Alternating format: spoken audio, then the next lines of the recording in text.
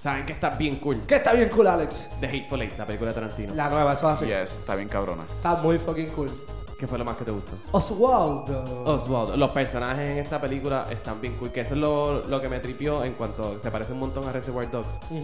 Es todo sobre los personajes. Y en esta te los desarrollan más aún. Le dan los backstories, te los enseñan, te crean más vida dentro de ellos. Y Mi Mannix. favorito fue Mannix. Me robaste Yeah. el comentario. I'm sorry. Mannix I'm estuvo sorry. espectacular. Ese fue el mejor personaje, aunque... Porque Samuel L. Jackson es Samuel L. Jackson. And he's Exacto. gonna be awesome no matter Ya, where. ya.